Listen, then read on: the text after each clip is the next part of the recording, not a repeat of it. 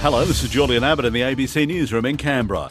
ACT Police say more demands, a larger city and more complex jobs are to blame for missing a key response time target. Tom Lowry reports. Police aim to get to Priority 2 jobs within 20 minutes of receiving the call. They set an internal target of meeting that deadline at least 80% of the time, but they fell short last financial year.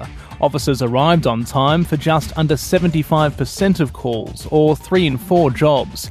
In their latest annual report, they put the failure down to a few things, including Canberra's footprint getting bigger and having more city to cover.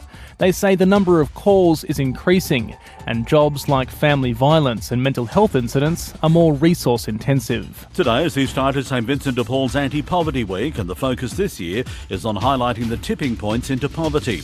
The main focus is the government's New Start allowance, which Vinnie's claims needs to be raised by at least $75 a week.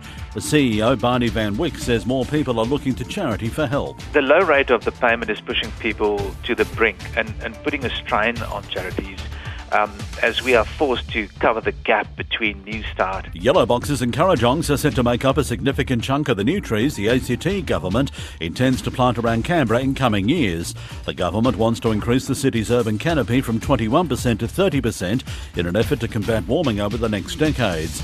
It commissioned a major study of which tree species it should be prioritising, looking at 211 varieties.